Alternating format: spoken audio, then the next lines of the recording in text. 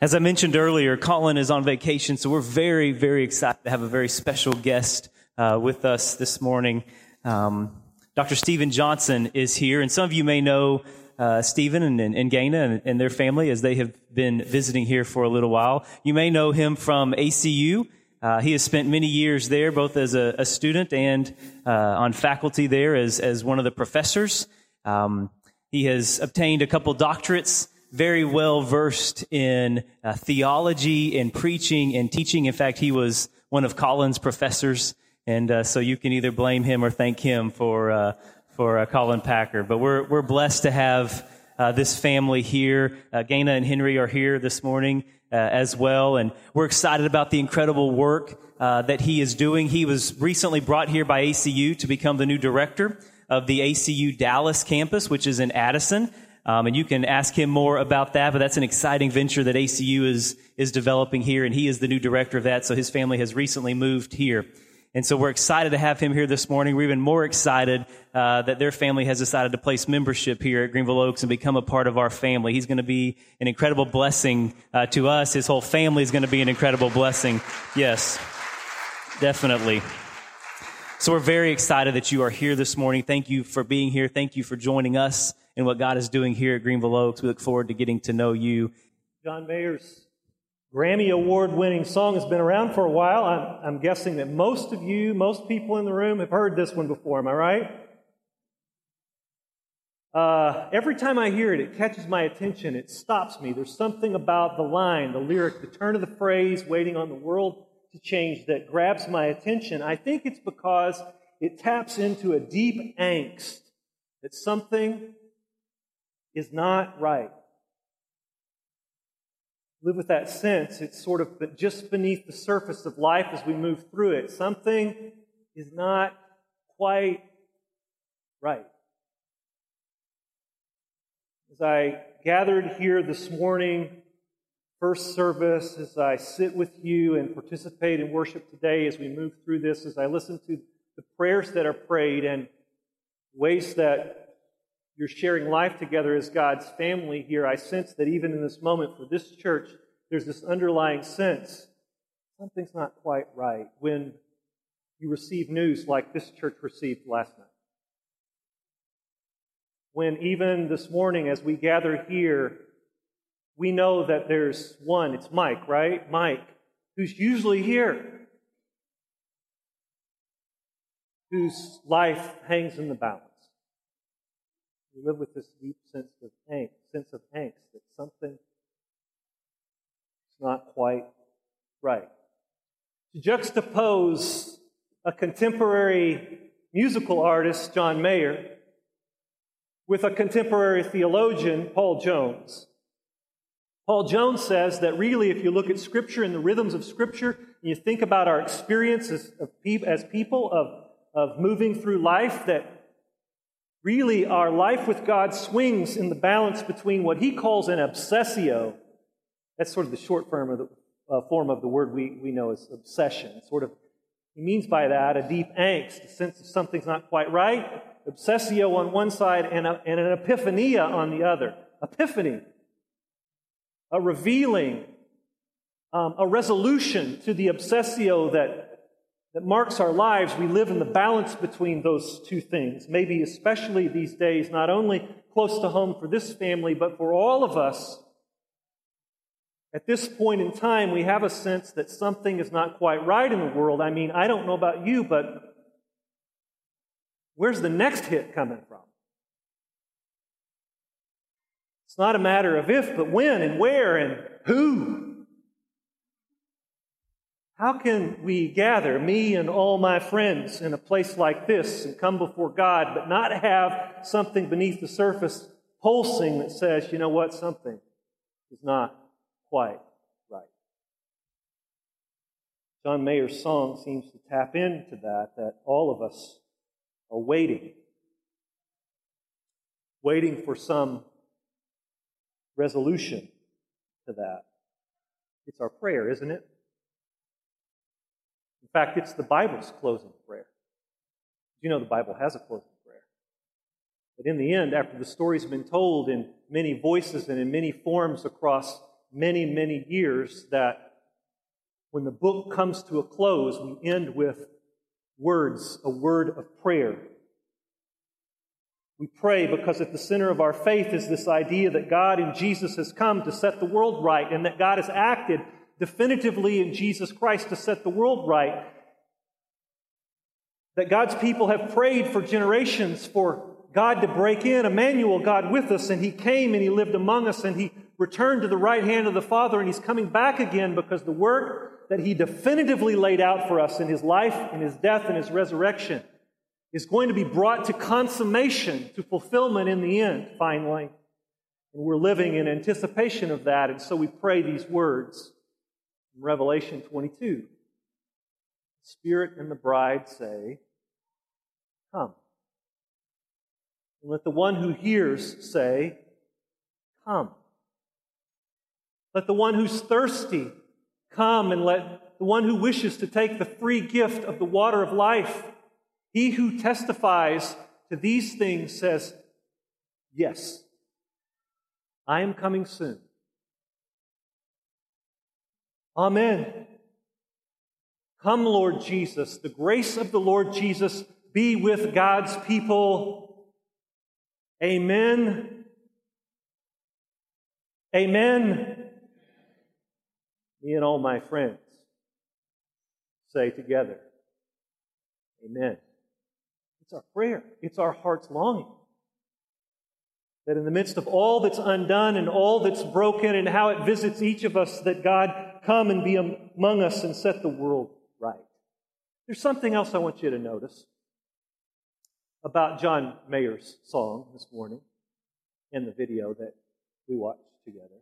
Did you notice that against the backdrop of the angst, the brokenness, the undoneness, the yet put together nature of this world, that against the backdrop of that, there's the art.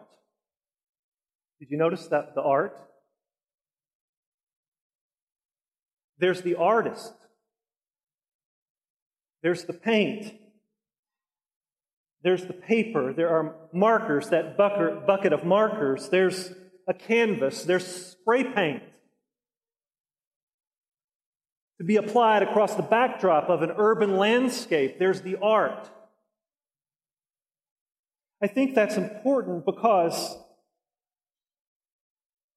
what do you do against that kind of brokenness? But you gather words and you gather images and you throw them against the undoneness and you imagine a world set right. That's what the artist does. The poet, with the poet's words, the musician with the lyric, the artist with the brush, with the pen, with the paint. Against the backdrop of that angst are words and images, the construction of a different reality than the one we feel, the one we experience, the one that closes in around us, so that we begin to be very, very anxious and sometimes very, very afraid. There's the art. I think Revelation is like that.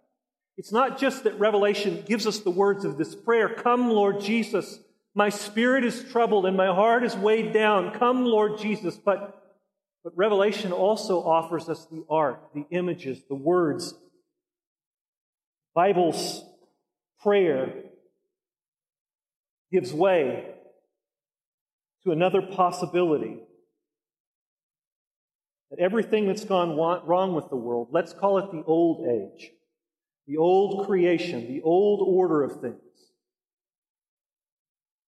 has given way to the new age, to the new creation. The age breaking in among us, even if we can't quite see it fully realized yet. So I want to invite you to see two visions that John, the poet, prophet, artist, paints for us in Revelation. Two of them. I want us to catch a glimpse of what John thinks is possible, because I believe that the prayer he invites us to pray, "Come, Lord Jesus," he gives us so that in praying that prayer, we are open to the new world that God is bringing. Let's call it heaven, not just a destination, to which we are going, but a reality that's coming towards us. You hear the difference? Not just a destination to which we were going, but a reality. These two visions, to be fully in the world as it is, and to be fully in the world as it will be. So, stay with me here for just a minute. The first vision I want to invite you to see, the painting across the sky, is one that's probably most familiar to you. Of all the crazy stuff going on in the book of Revelation, we're trying to figure out what is going on with all of that. This one seems to make a little more sense, and so it's more familiar to us. It's the throne room vision in Revelation 4 and 5. You're probably a little bit familiar with this one. This is, John says, I saw an angel. He led me into this room, and I saw there before me the throne of God, and one sitting upon the throne. And there were gathered around the throne 24 little thrones, right? All the people of God, the 24 little thrones. The people of God from long ago, those 12 tribes that first constituted the people of God, the 12 disciples. Last I checked, my math is not good, but 12 and 12 is 24. It's all the people of God gathered around the throne of God. God sitting enthroned, sovereign, reigning over all of this. And there, with all those gathered around the throne of God who reigns over all of this, are four living creatures who say, holy, holy, holy, holy. They never stop saying, holy, holy, holy. There is none like you. You are set apart. You reign over all of this. You are holy. And they never stop saying, holy, holy, holy is the Lord God Almighty, who was and is to come from beginning to end, and at every point along the way, holy. It is the sovereignty of God. And those who proclaim it. But notice this. I don't know, as I've passed through this throne room vision a number of times, as I've looked upon this painting of heaven's throne, that I've noticed before that there is also in this image, stretching out before the throne, a seat. A seat. It's the presence of that seat that I think is most interesting, because do you know, in the story that the Bible tells, that the image of water carries so much meaning. In the beginning, the waters are the seat of chaos and disorder out of which God creates and brings order. He draws back the waters, that the waters come at the flood as the return of disorder and chaos. That water in the story that's told in Scripture and in images that come later in Revelation represent evil. All kinds of evil, terrible things come up out of the sea. So get this. Here you have this throne room. God seated on the throne. The people of God gathered around. These living creatures, four living creatures, declaring that God is holy. You and I gathered around, declaring that God is sovereign and reigns over all of this. Then why? Tell me why is there so much evil still in the throne room? I think it's interesting because when you turn this vision forward in chapter 5, there is John right in the middle of this scene. John, the poet. And if you've not caught the clever play on the John Mayer and John of Patmos, let me point that out to you. I want to get credit for that. There's John of Patmos, who's seeing all of this. God enthroned, holy, and yet the presence of so much evil. And he knows there has to be some resolution to this. And so there's a scroll, and John sees the scroll, but the scroll is sealed up, 7 seals, completely sealed. And that matters because if there were someone who could unseal this scroll, we could resolve this dilemma. And yet there's no one to unseal the scroll. And so what does John do? John weeps. It says in Revelation 5 that John says, I wept, and I wept, and I wept. Stand in this place where we believe that God reigns over all things, and yet there is so much not right, is precisely where the people of God find themselves. We don't pretend as if it doesn't exist. We don't withdraw ourselves from it. We stand with John and bear within ourselves the brokenness of the world and weeping. It is the first posture of a people who have named Jesus as Lord and who believe that God's eternal purpose is being worked out in the world. It's the first posture of God's people to be fully in the world as it is. And to tell the truth about that, it is to weep with the world in its brokenness, not to withdraw from it, not to preach to it, not to try and fix it, but to weep with it. We are human. All of us. Those who believe and those who don't. Those of us who believe that our sin has been covered by the grace of God, and those who have yet to discover that. We all of us share in the brokenness of this world. And our first posture as heaven-bound people is to stand in the world in its brokenness and to weep with the world. Do you realize how much power there is in the testimony of weeping?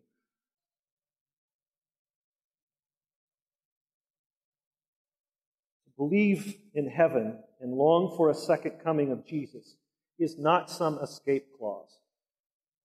It doesn't make us immune from the world and its brokenness. It's not to hunker down in our church buildings and protect ourselves from it. It is to long for more, and it is to stand with the world in its longing for more. Isn't that what Jesus did in His first coming? Isn't that what Paul knows when Paul feels in the deepest part of his being that the whole creation groans, it's in travail, in labor? It is the first move that this vision invites us in. And even when the voice will say to John next, don't weep anymore, John will turn to see the Lion of the tribe of Judah, who has become a lamb looking as though slain. A lamb looking as though slain, to weep with a broken world. That's the first vision.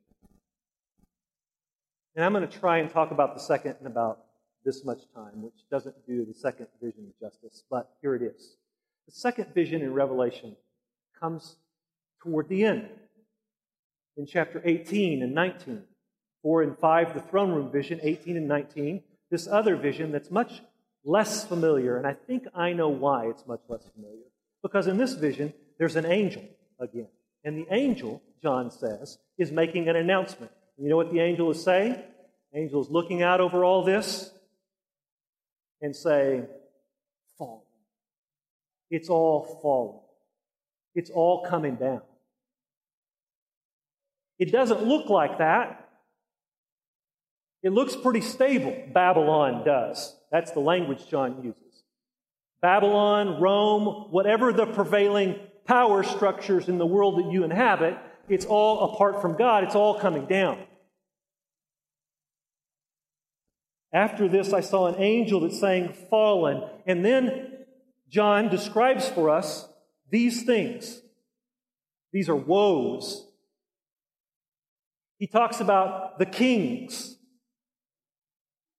the rulers, the leaders who have been entrusted with power over people between nation states. I'm not making this stuff up. It's in Revelation 18. Check it out for yourself. The kings. And he says, They've become corrupt, and they're no more. And then he talks about the merchants, the people who trade goods and services to build prosperity. And then he talks about shipmasters and seafarers, which means the people who make commerce possible, trade possible. I'm not making this stuff. You think he's just making this stuff up. I'm not. He says that when those things, leaders and the production of goods and services and the commerce that moves the goods and services have been aligned in such a way so that some people gain prosperity and flourish and other people know no life, that it's all coming down. Well, that's trouble for me. I don't know about you, but I'm deeply troubled by that because, quite honestly, I've got a lot at stake in the current arrangement of things. Don't you? We're doing all right. Look at us here. So when you tell me, if John means to say that all that's coming down, that doesn't feel like good news to me, which is what happens in chapter 19. They break out in the Hallelujah chorus at this news. It doesn't feel like good news to me. It feels like bad news. You know why? Because I will confess to you, I like that ordering of things because it benefits me, even if it doesn't benefit someone else. So if you're going to see this vision and you're going to pray this prayer, we're going to believe in heaven and we're going to believe that Jesus is coming again. Let's be honest that we're going to have to get serious about, John would say, leaving Babylon. Can we confess that we are too at home in Babylon? That in fact, we are the recipients